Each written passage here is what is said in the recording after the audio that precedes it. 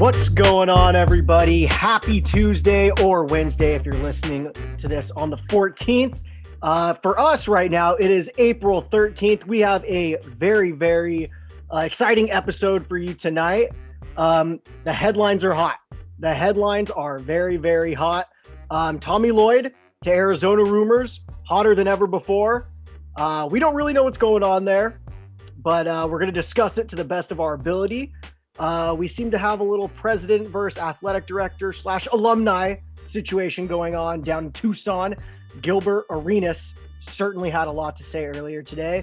Joel Ayai and Corey Kispert making news in Zag Nation. And then finally, we're going to talk about the transfer portal madness that is ensuing in the college basketball world right now. But most importantly, we have a very special guest, someone that you all know and love, especially if you pay attention at all to Gonzaga Twitter. Brenna Greene, sports director for KREM 2. She was live in Indy during the NCAA tournament.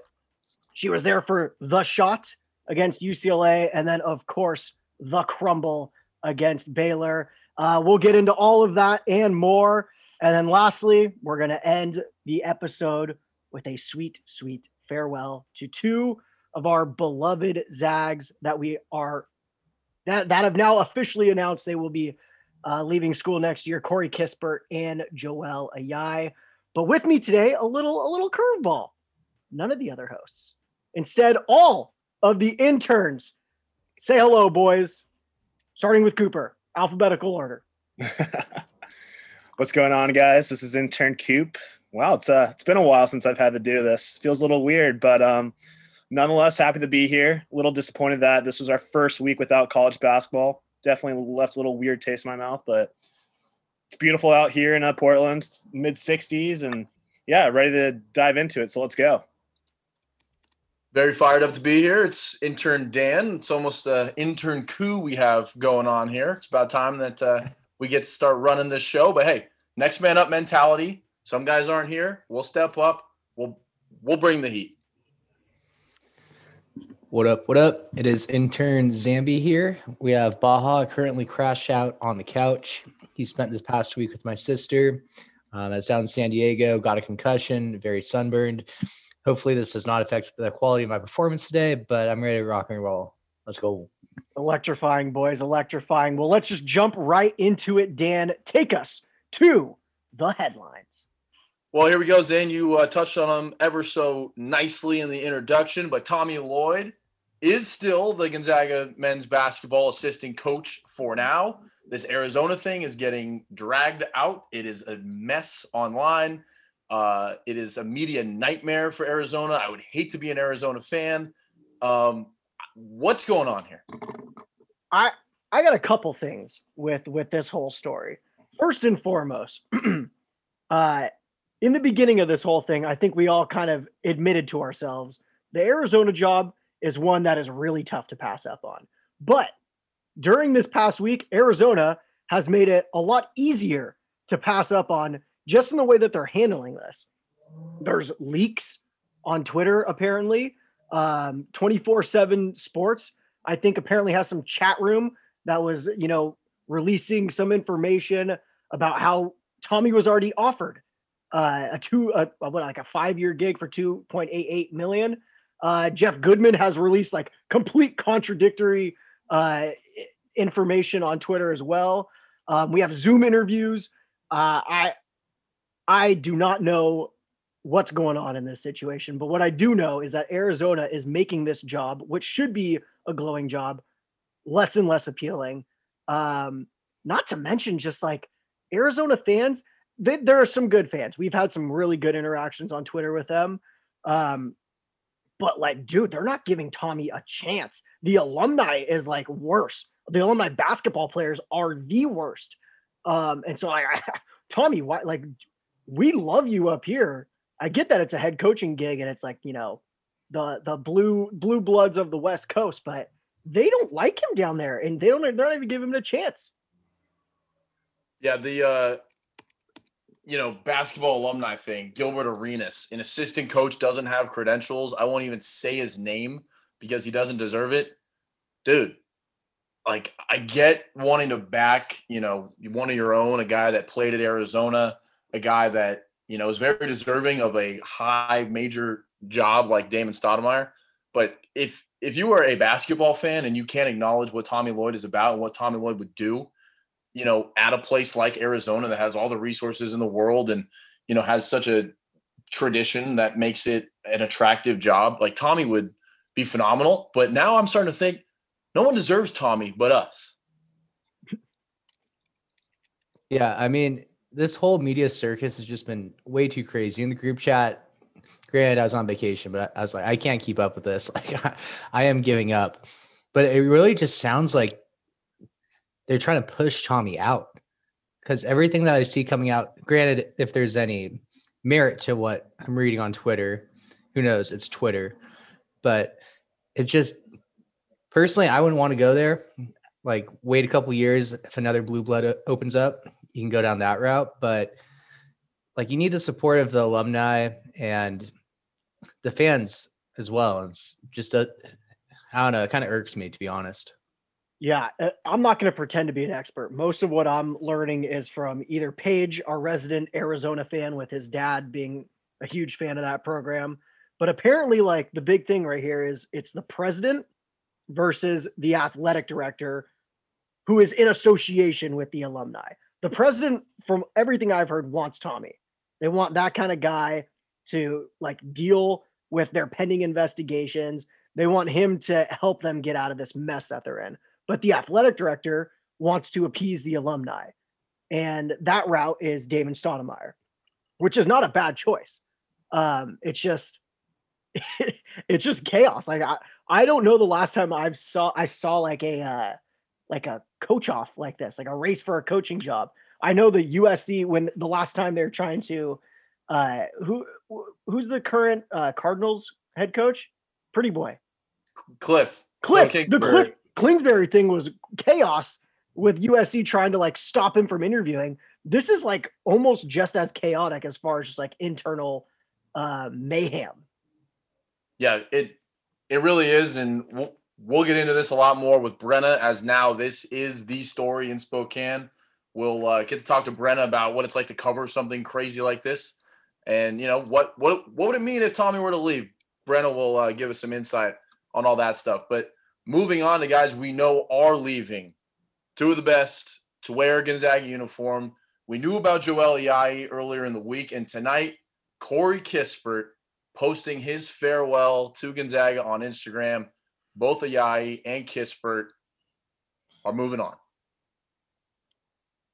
Yeah, I feel like we knew this day was coming. These were, when we went through the list of, players that we thought were going, these were two at the top of the most obvious leaving. I don't think any of us expected Kispert to take advantage of that, like, extra year. Why would he? I don't think that draft stock is as high as it's going to get. He's going out as, like, the poster child for what it means to attend Gonzaga University and put in the hours, the work. And as far as Ayayi, I mean, I think we all saw that too. He's just got such a special skill set that seems to translate so easily to the NBA. I can't wait to see what both of those guys do. We've talked about this before. I just hope that they go to a relevant team that's sometimes on TV. I am sick of watching Pacers games and Wizards games. I want a real basketball team. Could not agree more. I want to see those guys on teams that are not the Detroit Pistons, that are not the Orlando Magic. Get those teams out of there. That goes for Jalen too, but Jalen's going to be screwed as a top 3 guy. But hopefully Corey and Joel both are kind of mid to late first rounders, where they're going to go to teams that, like, could be in the playoffs. So, be great to get to watch them on a big stage. And at the end of the show tonight, we'll give our nice farewell to Corey and Joel, a little reflection of kind of what those guys brought to Gonzaga, how they kind of embody what the school is all about. So moving on from those guys, we also have the transfer portal just going absolutely crazy. We have our first 2 Zags to enter the portal. We kind of thought this was coming. Our guy, Umar Ballo and Pavel Zakharov, both in the portal. Ballo never quite materialized the way that we might have hoped. It's sad. It's sad. I think we all envisioned that gooey chocolate chip cookie coming out of the oven. Some of us envisioned it this year, Jake. Others, thought this might be more of like the Rui treatment. That being said, I'm gonna call a spade here. I think the program outgrew these two individual players. That's harsh, but it kind of is what it is. If you look at the roster, I don't know where Pavel fits in kind of at all.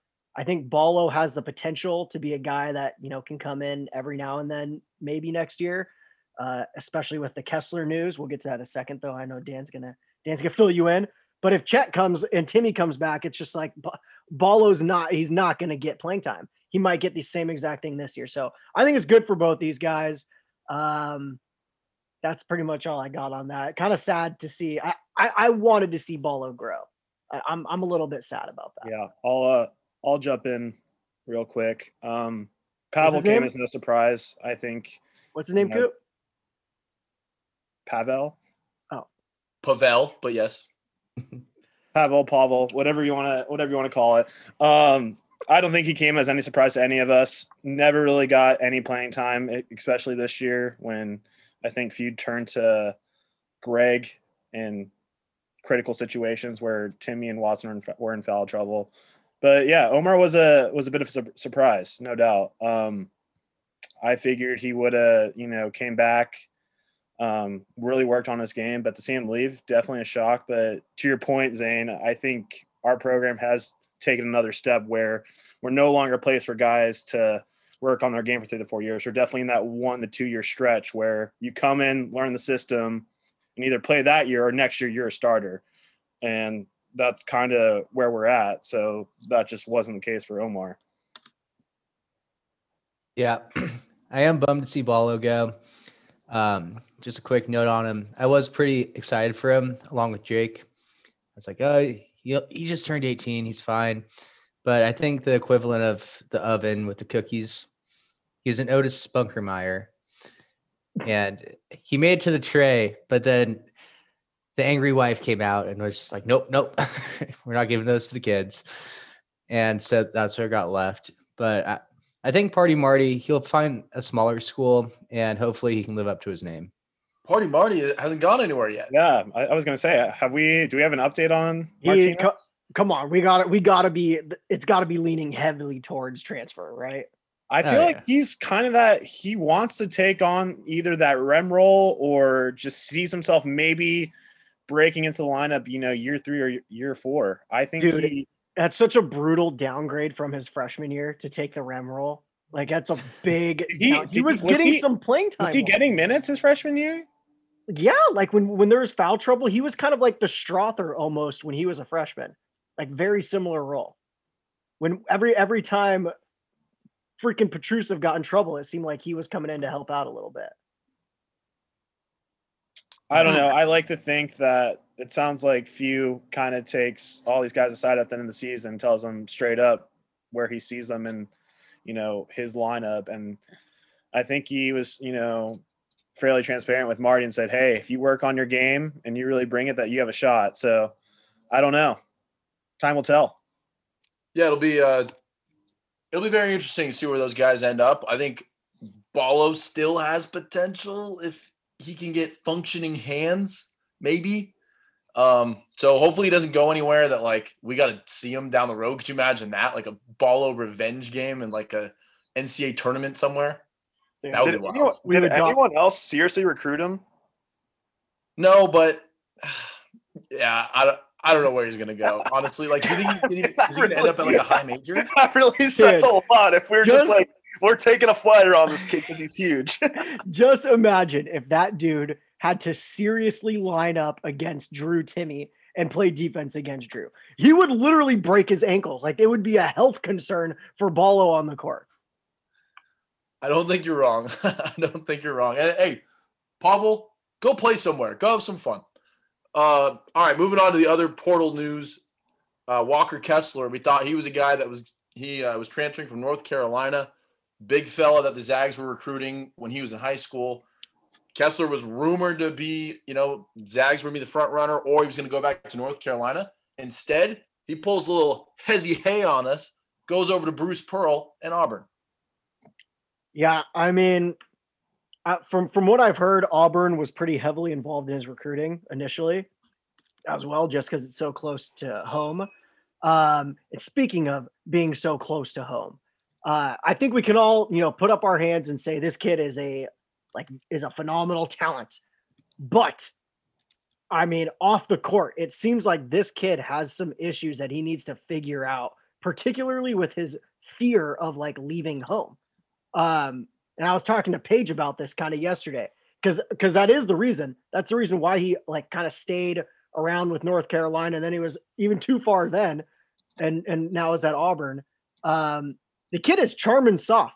He's charm and soft, and if he has NBA aspirations, guess what, bud? You don't get to choose where you get drafted to, and you might have to leave home one day. If I'm an NBA scout, I'm a little bit concerned about this guy's homesickness and his ability to be able to perform away from mommy and daddy. And trust me, I get that he's 18. Everyone's different. Everyone has, development.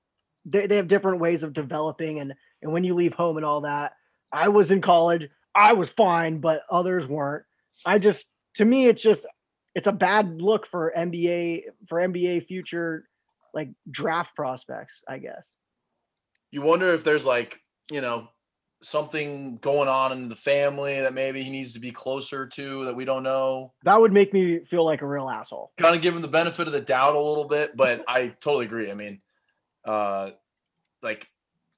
okay, one thing we haven't mentioned here, but the fact that he's not coming to Gonzaga, it's got to tell you that he's under the impression, one, Chet's coming, and two, Drew Timmy's probably coming back, right? Yeah. Don't we think that that's now the assumption if a guy like that turns us down because he wasn't going to get the minutes? It would seem like that. I think it more has to do with the fact that he just wanted to be closer to home, and I think that played a pretty pivotal part. But yeah, no, I definitely think that he doesn't want to be that third or fourth guy in line. He wants to be the guy, and he'll have that opportunity at Auburn, no doubt. I'd also add that I'm kind of glad he did not choose to go back to North Carolina, because I think that is a weird move to enter the portal and then go back to your team. I get that everyone has that ability. We might end up with Ballo and Pavel still on our team next year, but I think that's different because they're your bench guys and they're exploring options where they could play. When your superstar tells your team, "Hey, fellas, I'm going to go explore other options where I want to be the superstar." And then, change a coach. Coach says, "We want you back." I get that the coach is saying that. The other guys on the team, I don't know, man. That's not my dude. I'm not rolling with you if you're the superstar and you are up and abandoning us. So I'm not a big Walker Kessler guy. Go have fun at Auburn. Have a nice career. Hopefully you can make it in the NBA. But I'm glad you're not in a Gonzaga uniform. This is a blessing in disguise. Yeah, there is a one thing I want to toss out here. Do you guys think it has anything to do with his ego? Because if you're a true grinder, even if there are people in front of you, even if it is North Carolina, if you can grind and prove that you are what people say you are, I feel like that adds tremendous value to you as a player. And so, I mean, maybe he'll be able to do this at Auburn, but still, I mean, I'm okay with the Zags not getting him, to be honest. Zambi, this concussion might have brought you some enlightenment. That was a great point you just made right there. Yeah, jeez. Thanks. But no, I mean, that point right there, Mark Few talked about how that's how Jalen reacted when he knew Andrew was coming, was that the best players aren't afraid of anybody. They know that they're going to be the guys no matter who's there, who's in front of them, and they just want to play together and win. So clearly Walker Kessler is not that kind of guy. We'll see what he does in Auburn. Bruce Pearl's probably paying him a little extra under the table. Oh, yeah. Yeah. So elsewhere in the transfer portal, Chris Beard wasting absolutely no time at Texas. just loading up, got his guard Andrew Jones to come back for an extra year of eligibility. They picked up Devin Askew in the portal, who the Zags were high on, and they also got an all Pac-12 guy, Timmy Allen from Utah. So Texas is loaded up, and we're going down to Austin next year to go see Chris Beard and his new look team. So that's one school that's making some moves. Yeah, I mean, I do wonder. It seems like he's really benefiting from the transfer thing in the 1 year kind of rule that we have going on here. But I wonder how long it's going to take him to like incorporate and get his style going with that team, because it is a unique style. It's like a very like hustle defense kind of hard nosed style of basketball, and you got to get guys to buy into that. And so hopefully, I mean, I don't really care if they buy in or not. For his sake, I hope they buy in. I don't see Texas just coming out of nowhere and being like a super powerhouse next year. I think within the next 4 or 5 years, that is going to be a force to be reckoned with down south. And so, yeah, that's pretty much all I got on the Texas thing. With the whole Beard and Texas thing, isn't there also an off chance that I know McClung declared for the draft, but obviously if his draft stock isn't there, I think it's a shoo-in that he goes to UT to play for Beard, right? I guess, but there's a lot of guards there now all of a sudden. Like, is Mac McClung better than Andrew Jones? Dude, is Mac McClung an NBA player? Like, I don't really know. I don't think so. I mean, what is that guy, like 6'2"? I mean, yeah, he has hops, but I just don't see it, man. I see that guy dominating Europe, but like I just don't see it in the end. Like, prove me wrong, but he does make big time shots though. He's not afraid of the moment. I'll give him that. Coop, if you take 50 shots in a game, a couple are gonna fall. That's a great point. Yeah, so the portal's hot. Dickie V's got to be pissed. We know how much he hates the portal. He thinks it's destroying college basketball. I think it's kind of fun for Zag fans. A couple names to maybe keep an eye on. Dejon Davis, senior guard from Stanford. He's a Seattle kid that the Zags recruited heavily that ended up going to Stanford. He's now in the portal as a senior, a 6'5" guard that can add some, much needed experience. And then I know Jay Page was fired up about seeing this guy's name. Bryce Thompson, guard from Kansas, is going to say, Bill Self, I don't want to be a part of your lifetime contract. I'm leaving Kansas. So 2 big-time guards, and I think now that we know Joel's gone, we probably need a little bit of, experience kind of in that for the guards, I should say. Yeah, going. I don't mean to deviate too much from you here, Dan, but going back to the Dickie V point, I'm curious where the group lands on his sort of stance. Are you with him? Do you dislike what's going on here? Do you think it's bad for the coaches and program development, or are you in favor of like sort of the players having the ability to just move about and change schools if they want to on a whim? I'll kick things off here. I get it from the standpoint if you're someone like, Pavel, who just hasn't touched the court in 2 seasons and is looking for a fresh start. I totally get that. But if you're someone like the guy from Creighton, Christian Bishop, I think, the guy who started their big man, if you're someone like him, why are you using the transfer portal? You made it to the Sweet 16. You're on a good team. I just don't get that.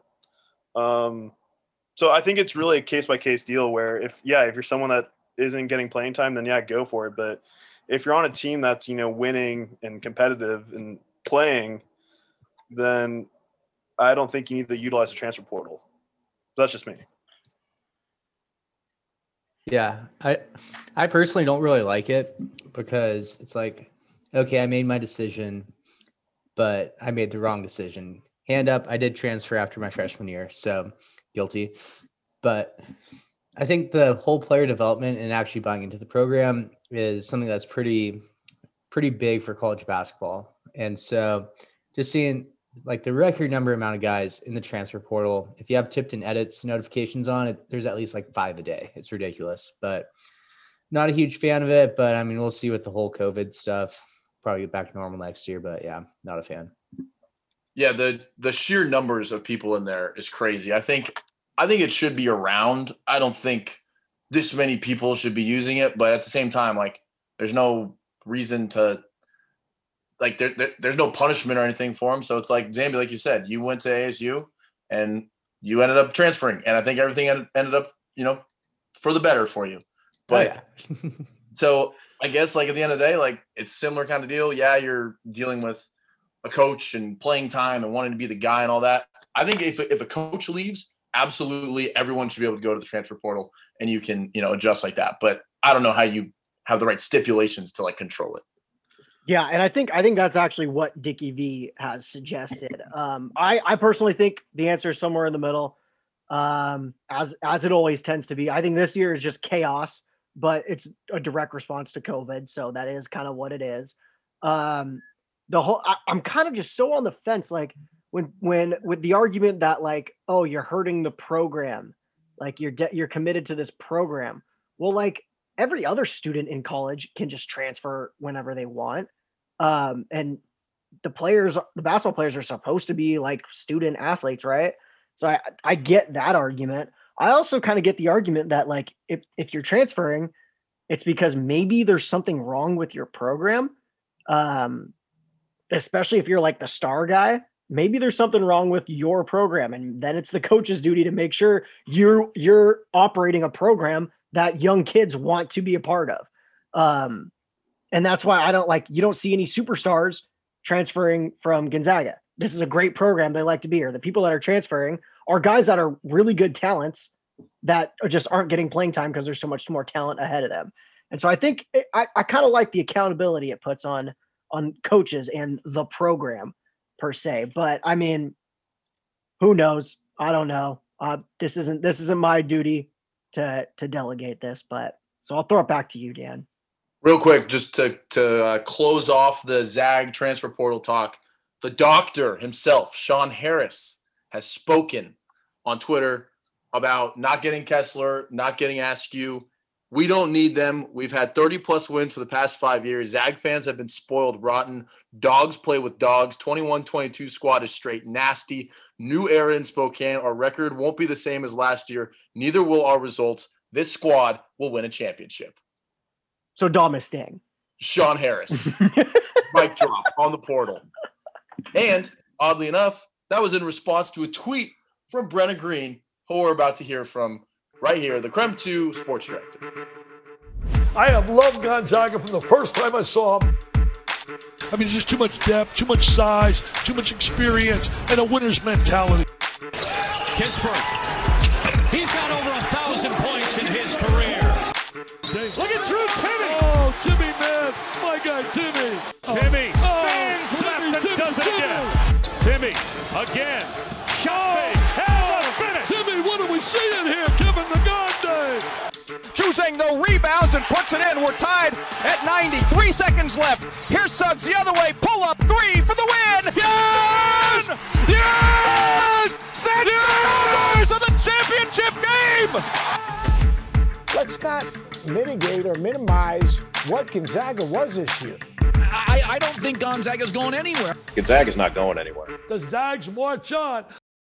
All right, we have a very special guest tonight. We are joined by, first and foremost, a fellow Zag, and she is also the sports director at KREM 2 in Spokane. She is Brenna Greene. Brenna, how are you? Thanks for coming on with us tonight. Still recovering from Indianapolis, but we're getting there. We're getting back to tip-top shape. So there you go. Yeah, I know we ran into each other in the airport. I was certainly ready to get out of Indy, and I was only there for a couple days, and there as a fan. I wasn't, working around the clock the way you were. Have you kind of caught up on sleep now and kind of getting back to feet on the ground? Yeah. I just did my first story today that was not Gonzaga related, not anything. It was completely different, and it felt like a breath of fresh air. I love Zags, but sometimes you got to mix up the subject matter, okay? And it was like, oh, okay, I can do things outside of Gonzaga related content. Great. So yeah, anyways, yeah, definitely have gotten some sleep in. I think I'm still on East Coast time because it gets to 10 o'clock here. Every night now, I'm like, time for bed, which is like not normal for me. but I just haven't given it up yet. I'm just like, I just like all of a sudden the clock hits 10 and I'm like zonked. So that's still residual effects of Indy right there. Well, we'll kind of go back to some, memories from Indy, but you left Indy thinking you kind of left the madness behind you, but you come home and the Tommy Lloyd rumors start swirling and they haven't stopped. And it's just a ton of speculation everywhere. One, kind of what's the latest there? And what is this like for you covering when everything is just like completely off of like Twitter rumors and chat rooms and whatnot? Yeah, people who are listening to a podcast right now don't see my eyes rolling. So I actually got a text right after I saw you in the Indianapolis airport saying, "Hey, this is happening," and I was like, "Whoa, what? Okay." And that's when I kind of first like got caught wind of it. It's been really interesting. I mean, I was just talking with somebody else in the media, and we were kind of going through everything, and I don't know what to say. Something stinks down there. Something is not right, because I'm going to be honest. If you would have told me at this time last week, Tommy Lloyd wasn't the head coach at Arizona, I would have laughed at you. I would have been like, oh, that was a done deal easily by Monday, easily. We are still waiting. So, I think that former players raising a stink has certainly put a dent, or put a plot twist in the university's plans. I mean, there was that clip that came out today with Gilbert Arenas, I think, who was talking mad smack about Tommy, which it's uneducated. You don't know what you're talking about, and you might be actually turning away like the best option for your program. You might actually be turning him away. So yeah, anyways, it's weird right now. I still think Tommy's in the mix, but I'm not so sure anymore if he's the numero uno candidate like he was a few days ago. Yeah, well, we are on this podcast as people who don't actually get to interview coaches or really do any sort of background research. We are speculating as much as possible, 24/7 on Twitter. We are constantly searching Tommy Lloyd's name in the search bar. And we've kind of come to the conclusion on our own that the longer this thing goes, the more likely it seems like he's going to end up staying at Gonzaga. And at this point, if you would have asked us last week, Arizona is a glowing job. It's one of the best jobs you can have in college basketball, particularly on the West Coast. It's like a blue blood of the West Coast. But the more and more this goes, it seems like even if Tommy gets the offer, do you really want to go to a school that seemingly doesn't like you? The fan base is really harsh to him. Former players do not support him whatsoever. And what's sort of your take on that? Yeah, I mean, yeah. Do you want to go to a place where you're not wanted out of the gate, and there could be some very serious sanctions coming down? Are you entering the best position for your first head coaching job? I mean, if I'm looking at that, I'm like, well, I've got, this great gig at Gonzaga. We're going to be one of the top 3 teams in the country next year again. Like, there's going to be more head coaching jobs. Do you just want to walk into a situation where automatically people are looking at you skeptically, and on top of it, you might not be in a position to win for the first few years, which is something Tommy Lloyd is very used to doing. So, yeah, I mean, those two things, I think if you're him, you have to be considering that stuff. Yeah, I think another thing just personally that he's considering that maybe some people, or I would imagine he's considering that some people may not be putting into stock is the fact that his son plays an hour, 45 minutes away from Tucson, I believe. I think that's a heavy draw for him as well, to be able to go watch his son play. Who knows? Maybe he'd try to bring his son over to Arizona. So, I think that's something that's also kind of going on there that maybe is maybe another factor in this. But yeah, I mean, if I'm him, I'm looking at the landscape and I'm going, this isn't what I thought this was going to be. Mm-hmm. Well, it's interesting that you brought up the potential for his son joining him if he were to end up at Arizona, because in our headlines, we talked about two Gonzaga players that have entered the transfer portal in Omar Bolo and Pavel Zakharov. If Tommy Lloyd ends up at Arizona, is it possible that those two, obviously it's possible, but do you think it's likely that those guys will end up at Arizona? I think Umar would end up there, yeah. I've seen Umar and Tommy working together before after games and stuff like that, after women's games, after guys' games. So I definitely think that Tommy has a relationship with him.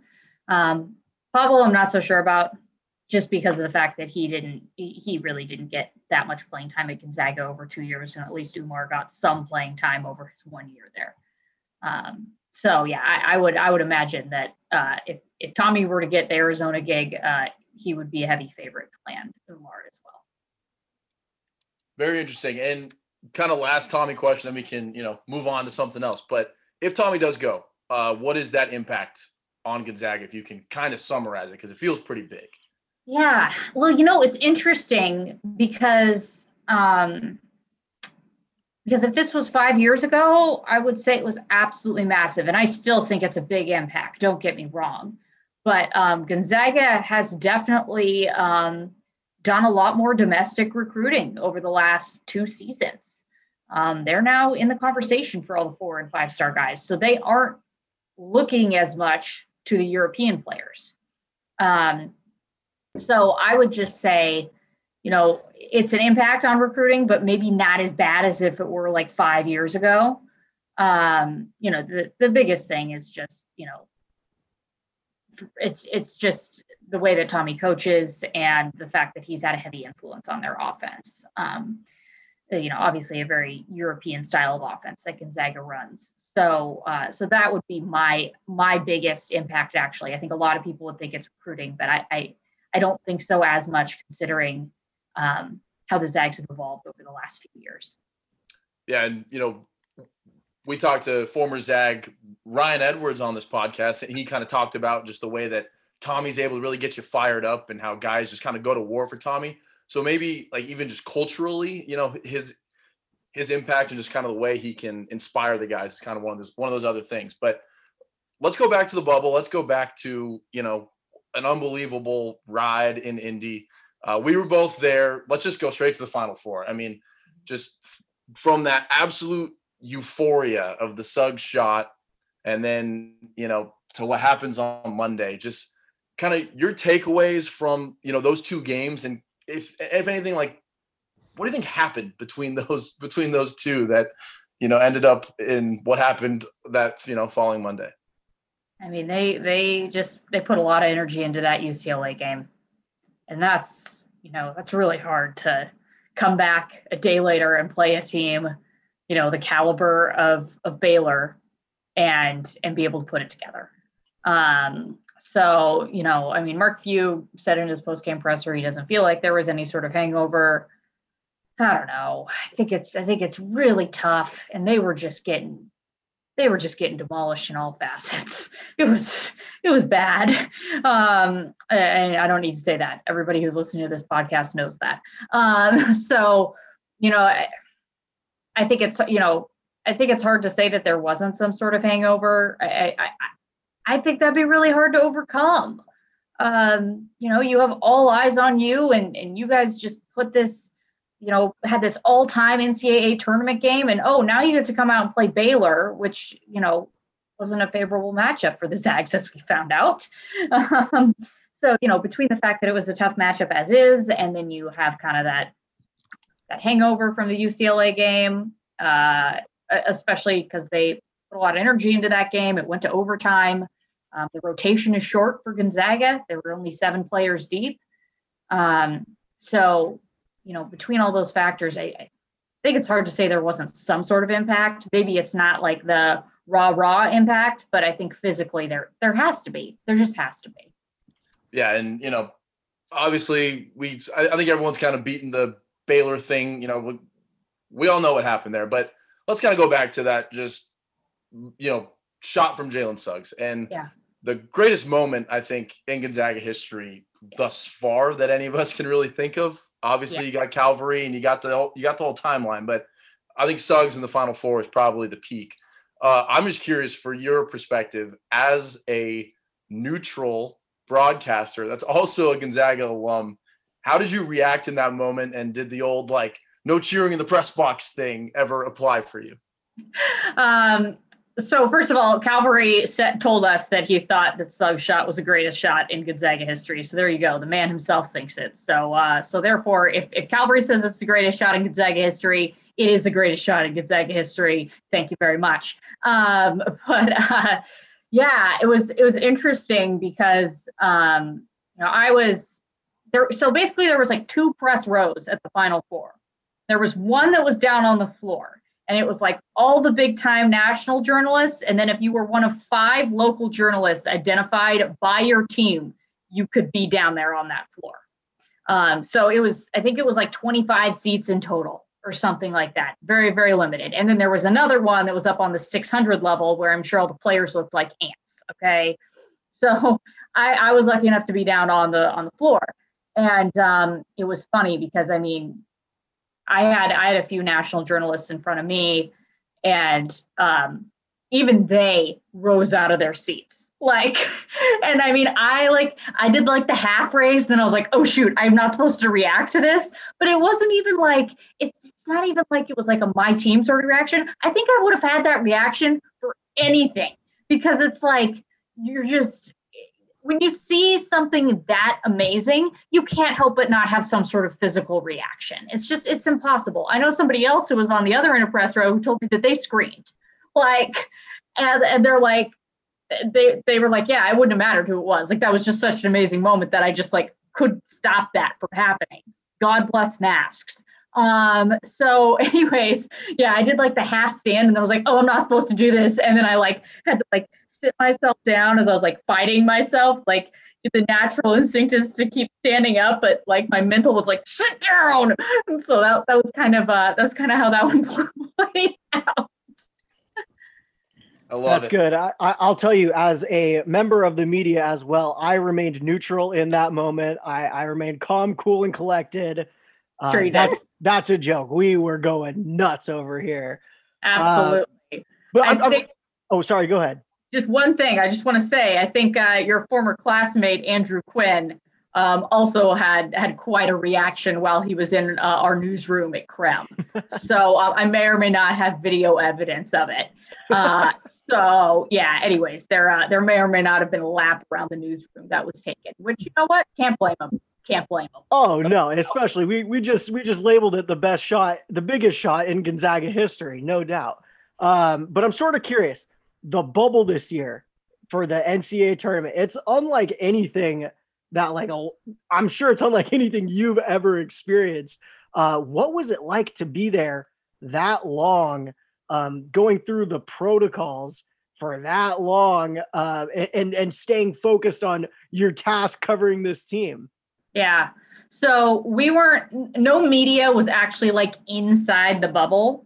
So we didn't get tested or anything like that. I never got tested while I was in Indy. But the thing that was, obviously very different from years past is that, in years past, there's a 30-minute locker room period before and after each game. Not the day of before, but the day before, where you can go in, you can interview players, you can get what you need. You can, if you want to do a feature story for whatever reason, you can ask those questions. There's a gif of Rui Hachimura going, who? That's from a locker room session when I was asking him about Jimmy Kimmel. So you don't get that. We got coach, we got Mark Few, and we got one player, and it was awful.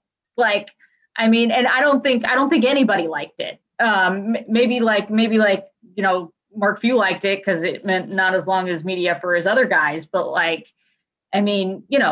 like, for example, like the UCLA game, let's see. After the UCLA game, I want to talk to, of course, Jalen, who we got. But I want to talk to Drew Timme. I want to talk to Corey Kispert. I want to talk to Andrew Nimhard, who made that incredible step back three. We didn't get any of that. So you just had to be really creative in what you were doing, which is fine. I love being creative and doing different stuff. And thankfully, there was maybe some days where I walked in and I was like, I don't know how things are going to shake out today, but they're going to shake out. We'll figure it out. So there maybe was some days like that, but there was never a day where I came in and I was like, oh man, I have no idea what I'm going to do. Oh no, thankfully there was just enough things to do. So that was good. It's always fun to kind of do different stuff and maybe not do the normal stuff you do during the NCAA tournament. So yeah, in one hand, it was cool to do something different. On the other hand, would I ever want no locker room access again? No, I'd like to be in there. Thank you very much. Plus, there's nothing more fun than a locker room after an NCAA tournament win. It's awesome. So yeah, that was something that was very different. And I am praying next year it's not like that. And I'm praying next year at Gonzaga it's not like that, because they let us have locker room access after games as well. And obviously that didn't happen this year either. So we'll have to see. It's gonna be really interesting when the season rolls around in November. I know that much.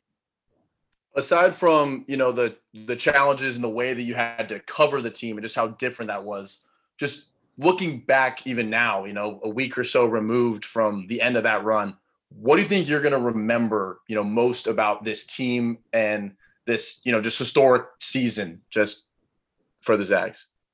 Their love for each other. It's not about the wins. It's not. And I mean, I could be totally,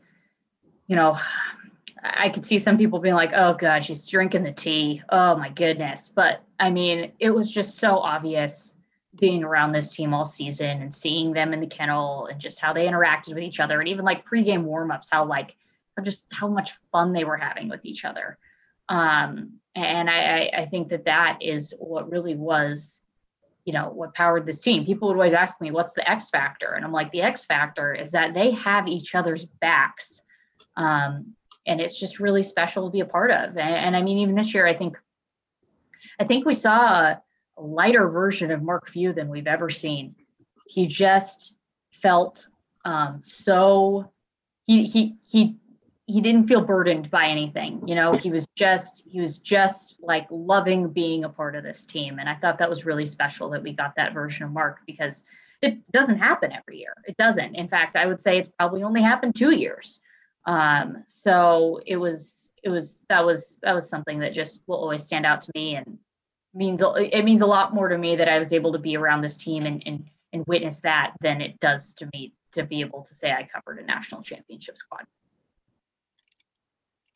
Very cool. Yeah, speaking of Suggs and, just how iconic this team was, with Suggs, Kispert, Ayayi. Obviously, Ayayi and Kispert have declared that they're leaving, and we know Suggs will follow suit with that. So kind of with that, kind of a two-part question. Who's on your Mount Rushmore of all-time Zags players, and does anyone from this team make that list? Oh, man.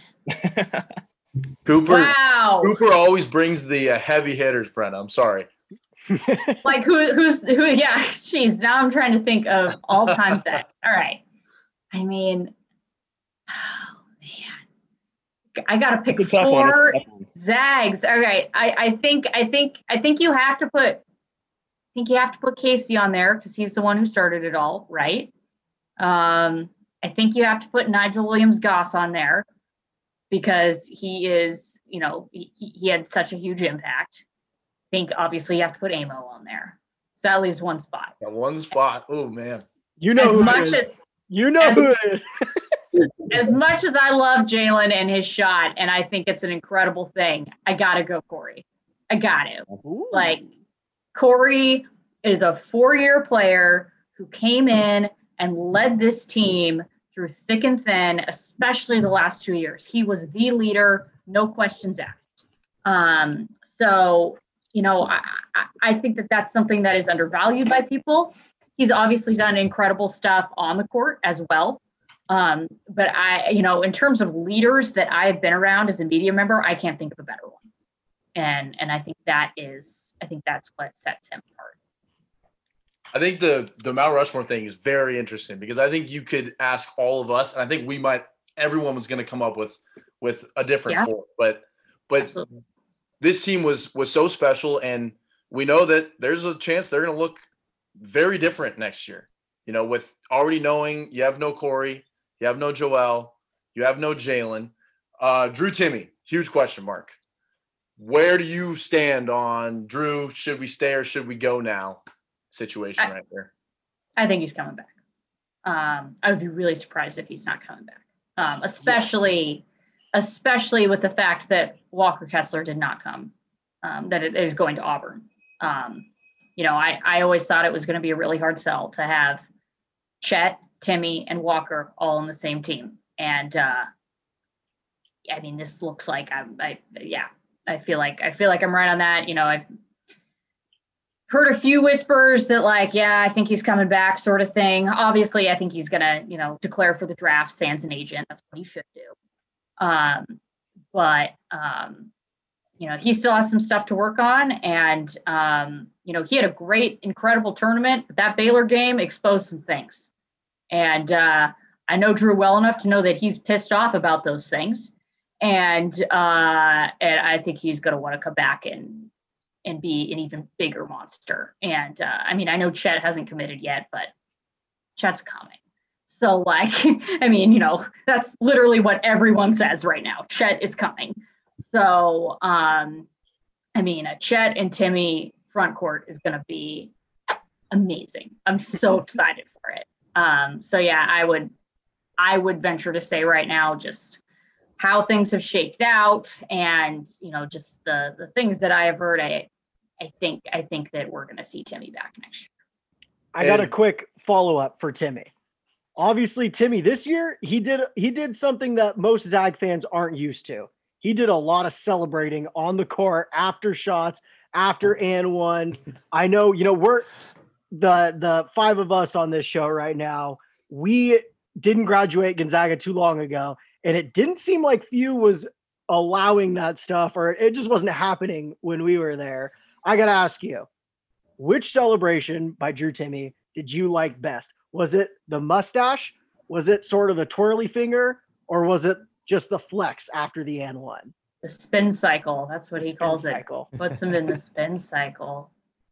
Man, the mustache is iconic. It's like his own move. It's, the spin cycle, we've heard that before. People have flexed on people before. The mustache, that is copyrighted for Drew Timme. Okay. So I think you can't go against it. But I will say underrated move, and it was talked about on the broadcast during the Norfolk State game, is the Few chest bump. And just in general, the dude has immaculate handshakes. It's one of the most impressive things I've ever seen. And it's not just his teammates, it's every person on staff. I'm like, how do you remember all of these? I would have enough brainwidth to remember one, but he's out there just chopping it up with everybody. I don't even know how to describe it. So yeah, I kind of noticed it his freshman year, and I remember going into the locker room and being like, I want to talk to Drew, and everyone's like, why do you want to talk to Drew? And I'm like, I want to talk to you about your handshakes. And they had to pull him over, and he's like, okay. There I am in the locker room asking him about all his handshakes, and he, everybody was literally an SID had to go grab Drew from off the couch because nobody was talking to Drew. And so, and they're like, Brenna wants to talk to you. And he's like, what? But yeah, anyways, just the dude is committed to the hand gestures. That's all I got to say. Do you think Drew can work his way to your Mount Rushmore depending on what happens next year? Oh shit. I don't know. Unless, if he hits a game winner for the national championship, maybe. Oh, just something little. Just something little. The bar's not too high.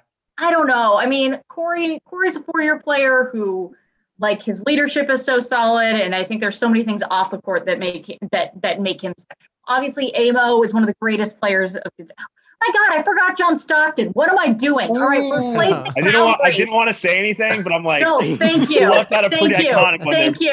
All right, Calvary, I'm sorry, my friend. You're a great person. You're out. Stockton's going on there. So yeah, anyways, goodness, that's embarrassing. Apologies to everyone involved with that. So, you know, like I don't know. I think he would have to do something pretty incredible in the NCAA tournament to usurp Corey in my eyes. Where does right now, like for the past like 10 years, I'd say we've been known for our big man development between like Shemek, you have J3, obviously Clark, Rui. Where does Timmy rank? Is he in your top 5 of big man right now, or outside? Like in Gonzaga history, or over like the last 10 years? Let's go Gonzaga history. Did he crack that top 5 or? Trying to like race through everyone in my mind. I think he's like maybe like 5 or like approaching top 5. I'm thinking of a big man. I mean, you have Sabonis, who's an NBA All-Star, so you know. Yeah.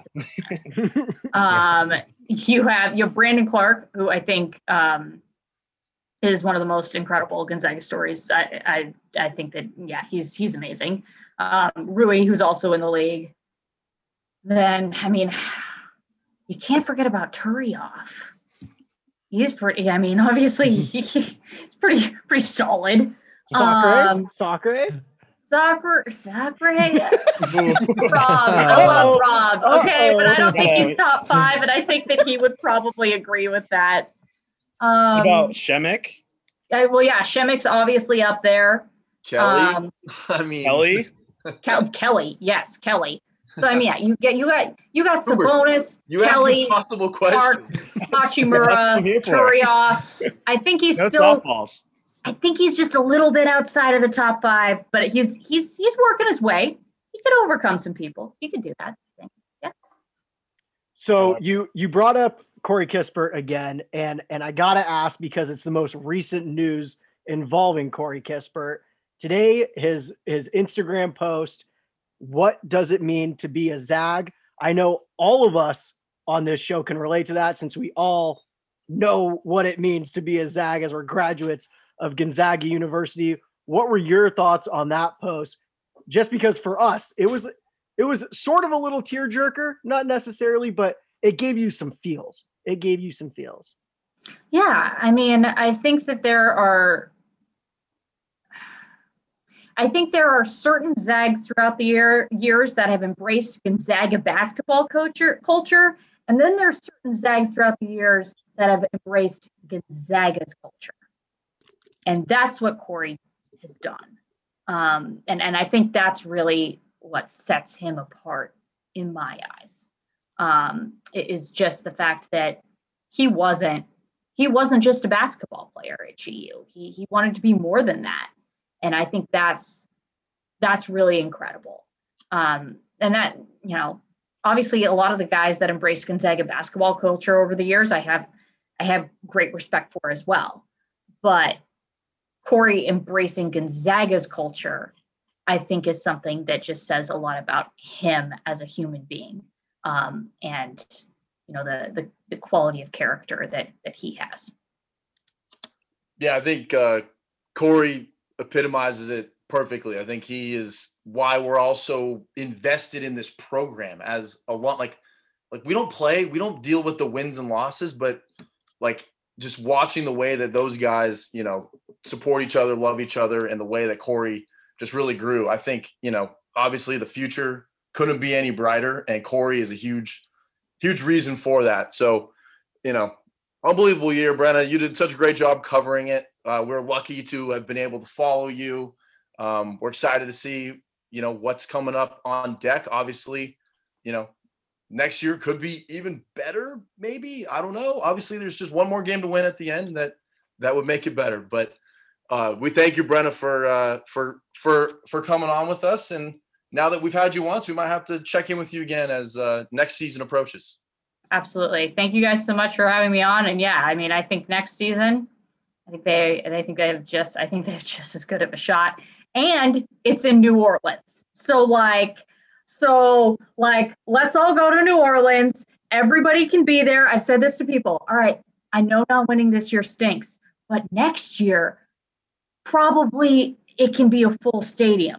So it stinks not winning this year, but wouldn't it be more fun to have everybody in a stadium together for the first national championship? So yeah, next year, New Orleans, everybody can be there. Let's run it back. Let's do it. So there you go. Love it. That's the way that this one has to end. Thank you, Brenna. You're the best. We'll talk to you soon. Thank you.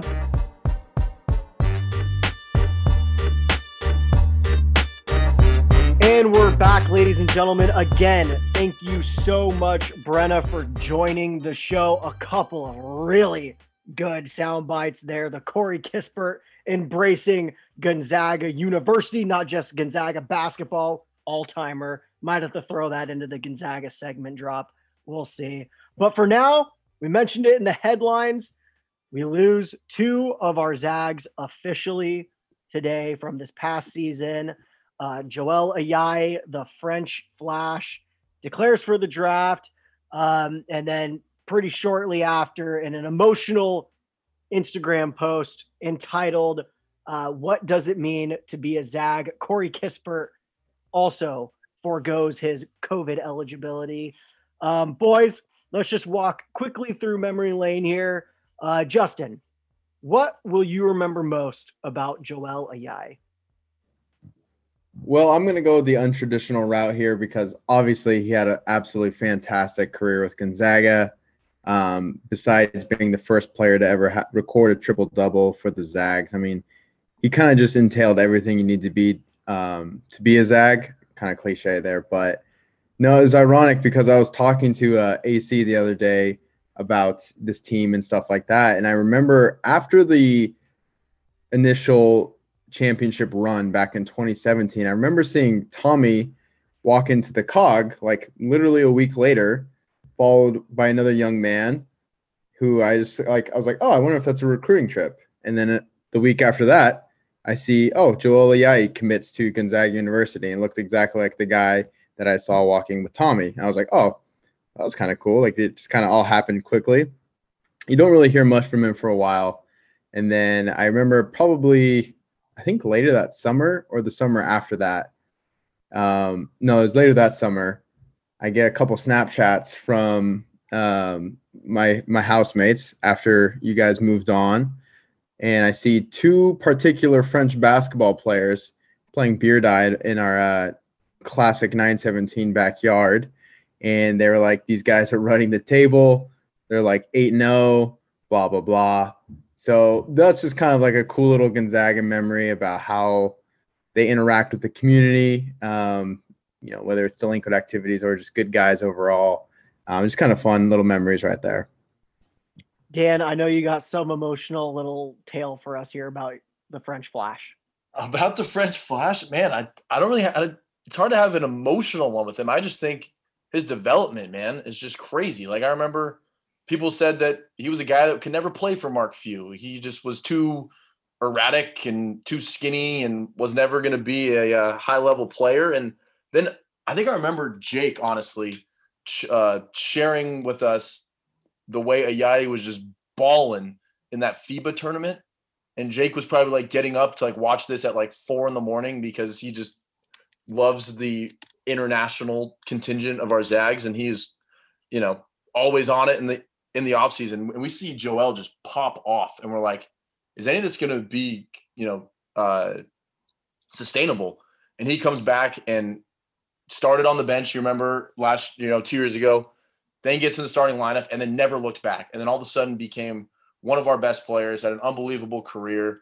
Seemed like anytime you needed something on the floor, Joel was the guy, whether he's stepping up, knocking down threes, getting offensive boards, just slicing the defense up, cutting. Such a fun player to watch and a guy that I don't think there's a lot of players that are like him. So very unique. Very glad he was a Zag, and can't wait to see what he does next.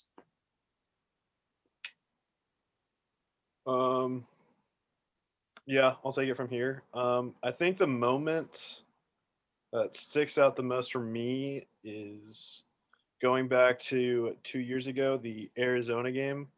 I believe this is when Joel was still coming off the bench.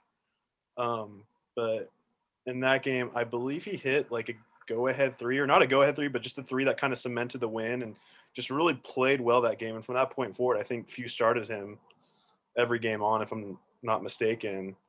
And I think that, just kind of shows what kind of player he is as a player that's not afraid of the moment and kind of knows his role and knows how to contribute, whether that's scoring, passing, or playing defense. He's going to get it done, and I think he's going to be able to do that at the next level. Zambi, final thoughts on Joel Ei? Joel, honestly, I feel like you just went under the radar. And I was thinking about this throughout the episode, and the phrase or the adjective, I wanted to say was sneaky. But I think slippery is more suited for him because his cuts and just how he went about the court, it's like, okay, is he going to slice and dice you, or is he just going to pop up, drain a three, that little swish?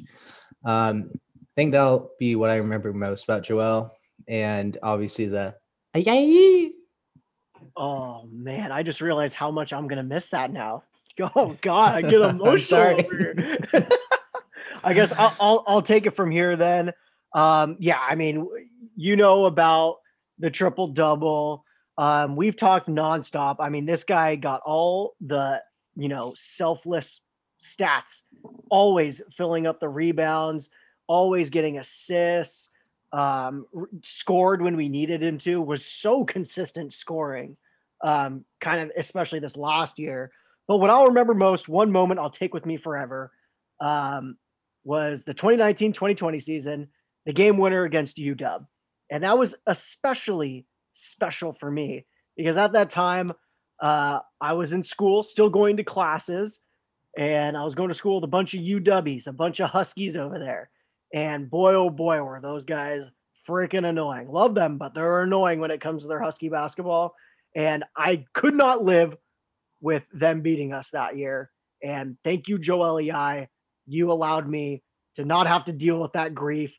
And you gave me some solid ammunition to shit talk for the next couple of weeks, and then beyond.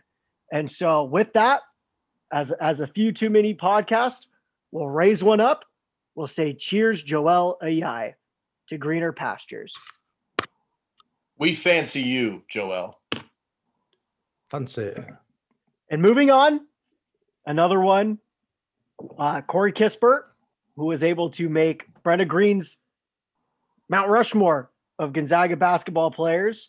A lot for what, not just what he did on the court, but what he did off the court, how he carried himself, how he presented himself. I thought it was especially telling during his interview after the national championship game this year. And so let's just do it again, boys. Paige, same order. What do you got for me? Corey Kispert, what will you remember most? Corey Kispert, man. I mean, talk about the prototypical Gonzaga student, let alone athlete. I mean, Brenna hit it right on the head. I just immediately think of leadership. In a year that had so much turmoil, following a year with so much disappointment and not being able to play an NCAA tournament, the fact that he was able to bring together a group of a lot of new faces, take that on and lead these guys to a national championship, an undefeated season, up to that point. I mean, regardless of that outcome, he'll forever be Gonzaga, just the classic Gonzaga basketball player. I don't even know what to say about him, a specific moment. He's just all-around stud. His development, similar to Joel's. I mean, what more can you say about the guy? Is that me next here? I think it is. Corey Kispert, man. Just unbelievable development, like Jay Page said, that journey. I remember when we knew he was coming back for good last year. I think I tweeted out Like, there might be players that are better than him on this team, but he's without a doubt the most important. Little did I know that he would turn into one of, if not the best player on the team. I mean, he was so, like, think about the fact that every defense was just trying to take him away, and he was still popping off for, 20 plus and draining threes, and all of a sudden driving on you, dunking on you.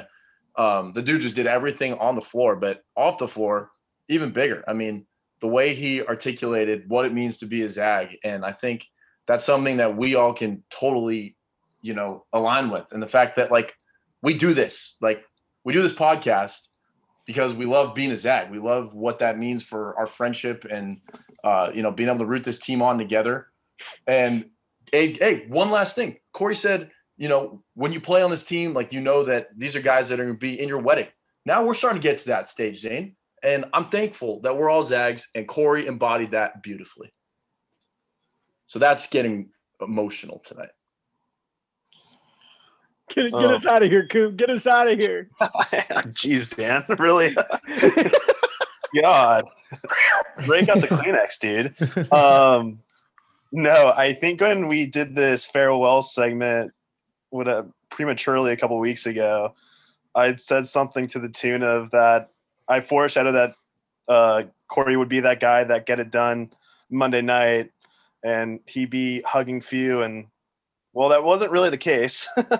I think, like Paige said it, he was just our unsung leader, and while it didn't really show up on the court at times, he was always a guy that really kept the boys together. And I guess a moment in particular that really makes that a big point is when that Oklahoma game, when Suggs got pushed into the bleachers, and Corey was the one guy that kind of kept the team kept things from getting out of hand. And that just kind of shows what kind of guy he is and how he's going to take care of his boys first before anything else. So, yeah, cheers to him, and I think he's going to keep up the next level. Yeah, no, I'll be honest, coming in, Corey Kispert wasn't like super high on my list. I'm like, okay, like another guy from Washington, whatever. He won a state championship. But this guy, he really grew on me. And like we've talked about all episode, the embodiment of Zag. Being more of the Zag culture than the basketball culture. While there's nothing wrong with being with the basketball, I feel like more people can relate to the Zag culture since I have 5'10" height and the moves of a post player. I'm not going to get that opportunity. But yeah, no, in recent memory, I mean, it's tough to really put a finger on the kind of progression that Corey had throughout his career and how he ended up. I'd say like the closest maybe would be Kevin Pangos. I didn't really like Kevin Pangos, to be honest, but I'm very picky, hence my Ronny Turioff top 5 Zag lineup. But a little hometown bias, but yeah, I'm gonna miss Corey. Best of luck to him in his NBA career. Who knows? He might end up on the Memphis Grizzlies, and we're gonna have to buy some jerseys. Oh, that would be a dream come true. 2 Zags like playing a pivotal role on the same team. But all right, here it is, boys. I'm going to give my closing thoughts on Mr. Corey Kispert. And boy, oh boy, let me tell you, this guy and I have gone 12 rounds with each other. For those of you who don't know, when Corey Kispert came into this program, I was representative of the Corey Kispert Hater Fan Club. I may or may not have had a very inappropriate nickname for him back in the day. But let me tell you, that guy proved me wrong, and I have never been happier to have been proven wrong. No offense to I thought Corey Kispert was going to end up being like a Connor Griffin type player at this program.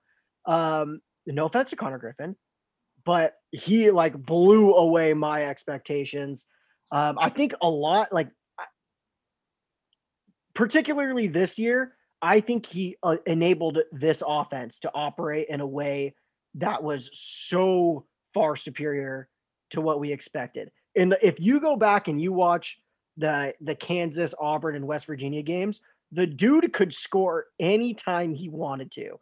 And that really forced defenses to focus on him. And that opened up things for guys like Nemhard, Suggs, especially Drew Timme down low, just knowing that Corey Kispert could hit a 3 on you anytime. That enabled Drew Timme to show off the mustache celly every single time he went the little whoop-de-doop-de around the center. And we've talked about his veteran presence on this team. I don't think anyone benefited more from that veteran presence than one Jalen Suggs. And you could see it in the way Jalen Suggs carried himself. And that all starts with Corey Kispert. Corey Kispert is the guy who exudes Gonzaga culture and what it means to be a player at Gonzaga for Mark Few. And so the guy, he did it all, man. He was great. He'll be so missed by this fan base, but he'll be that guy. He'll never have to buy a beer in Spokane again for the rest of his life. And rightfully so. And so that we raise a toast to Corey Kispert. Cheers. I think he ended his post with, he hopes he made us all proud. Hell yeah, you made us proud, Corey. Hell yeah. Don't ever think anything else. Hell yeah. And with that, I think that does it for the show tonight. We got through a lot here. Justin joined us about halfway through. Thank you for your presence. But boys, any final thoughts before we get out of here? I think the interns get a gold star for this show. I think we pretty much ran point on this bad boy. So I like pat that. on the back. Gold star for the interns. Gold star for the interns. Final thoughts, Arizona, just keep messing this up, and we'll hang on to Tommy Lloyd for as long as possible. Yeah, hold on. I don't know. You guys probably went on a rant. Oh no! We got We to should probably edit this and put this in the beginning or something. The fucking phone. Who the fuck does Gilbert Arenas think he is? Dude's been out of the league for like 10 years, and he comes at our guy. I'm like, dude, when I listened to that, I was like, good. Keep fucking it up for your school. We'll take Tommy back and keep kicking your asses for the next 10 years. So, hey, enjoy not making the tournament. We'll keep Tommy. We'll keep this thing rolling. I mean, Tommy deserves a job, and the fact that they can't fucking get over their little 90s tradition, they won one natty, it's ridiculous. So I had to get that off my chest. It's just fucking ridiculous, man. I love it. And to end this show, I would like to read you guys. Oh, Zamby's got something really quickly. I'd like to say it's been a pleasure going throughout the season with you guys. Thank you, Brenna, for coming on the pod. Amazing interview. And aside from that, all I really have to say is go Zags. Always a great day to be Zag. Always a great day to be a Zag. I'll close it out with this, a little poem by Corey Kispert. What does it mean to be a Zag? It's knowing that your teammates will be in your wedding. It's knowing that they'll absolutely care more about you than they care about themselves. It's understanding that they will be a big part of you for the rest of your life. It means that you will always have a home in Eastern Washington, no matter how far away you go. Enjoy your day, ladies and gentlemen.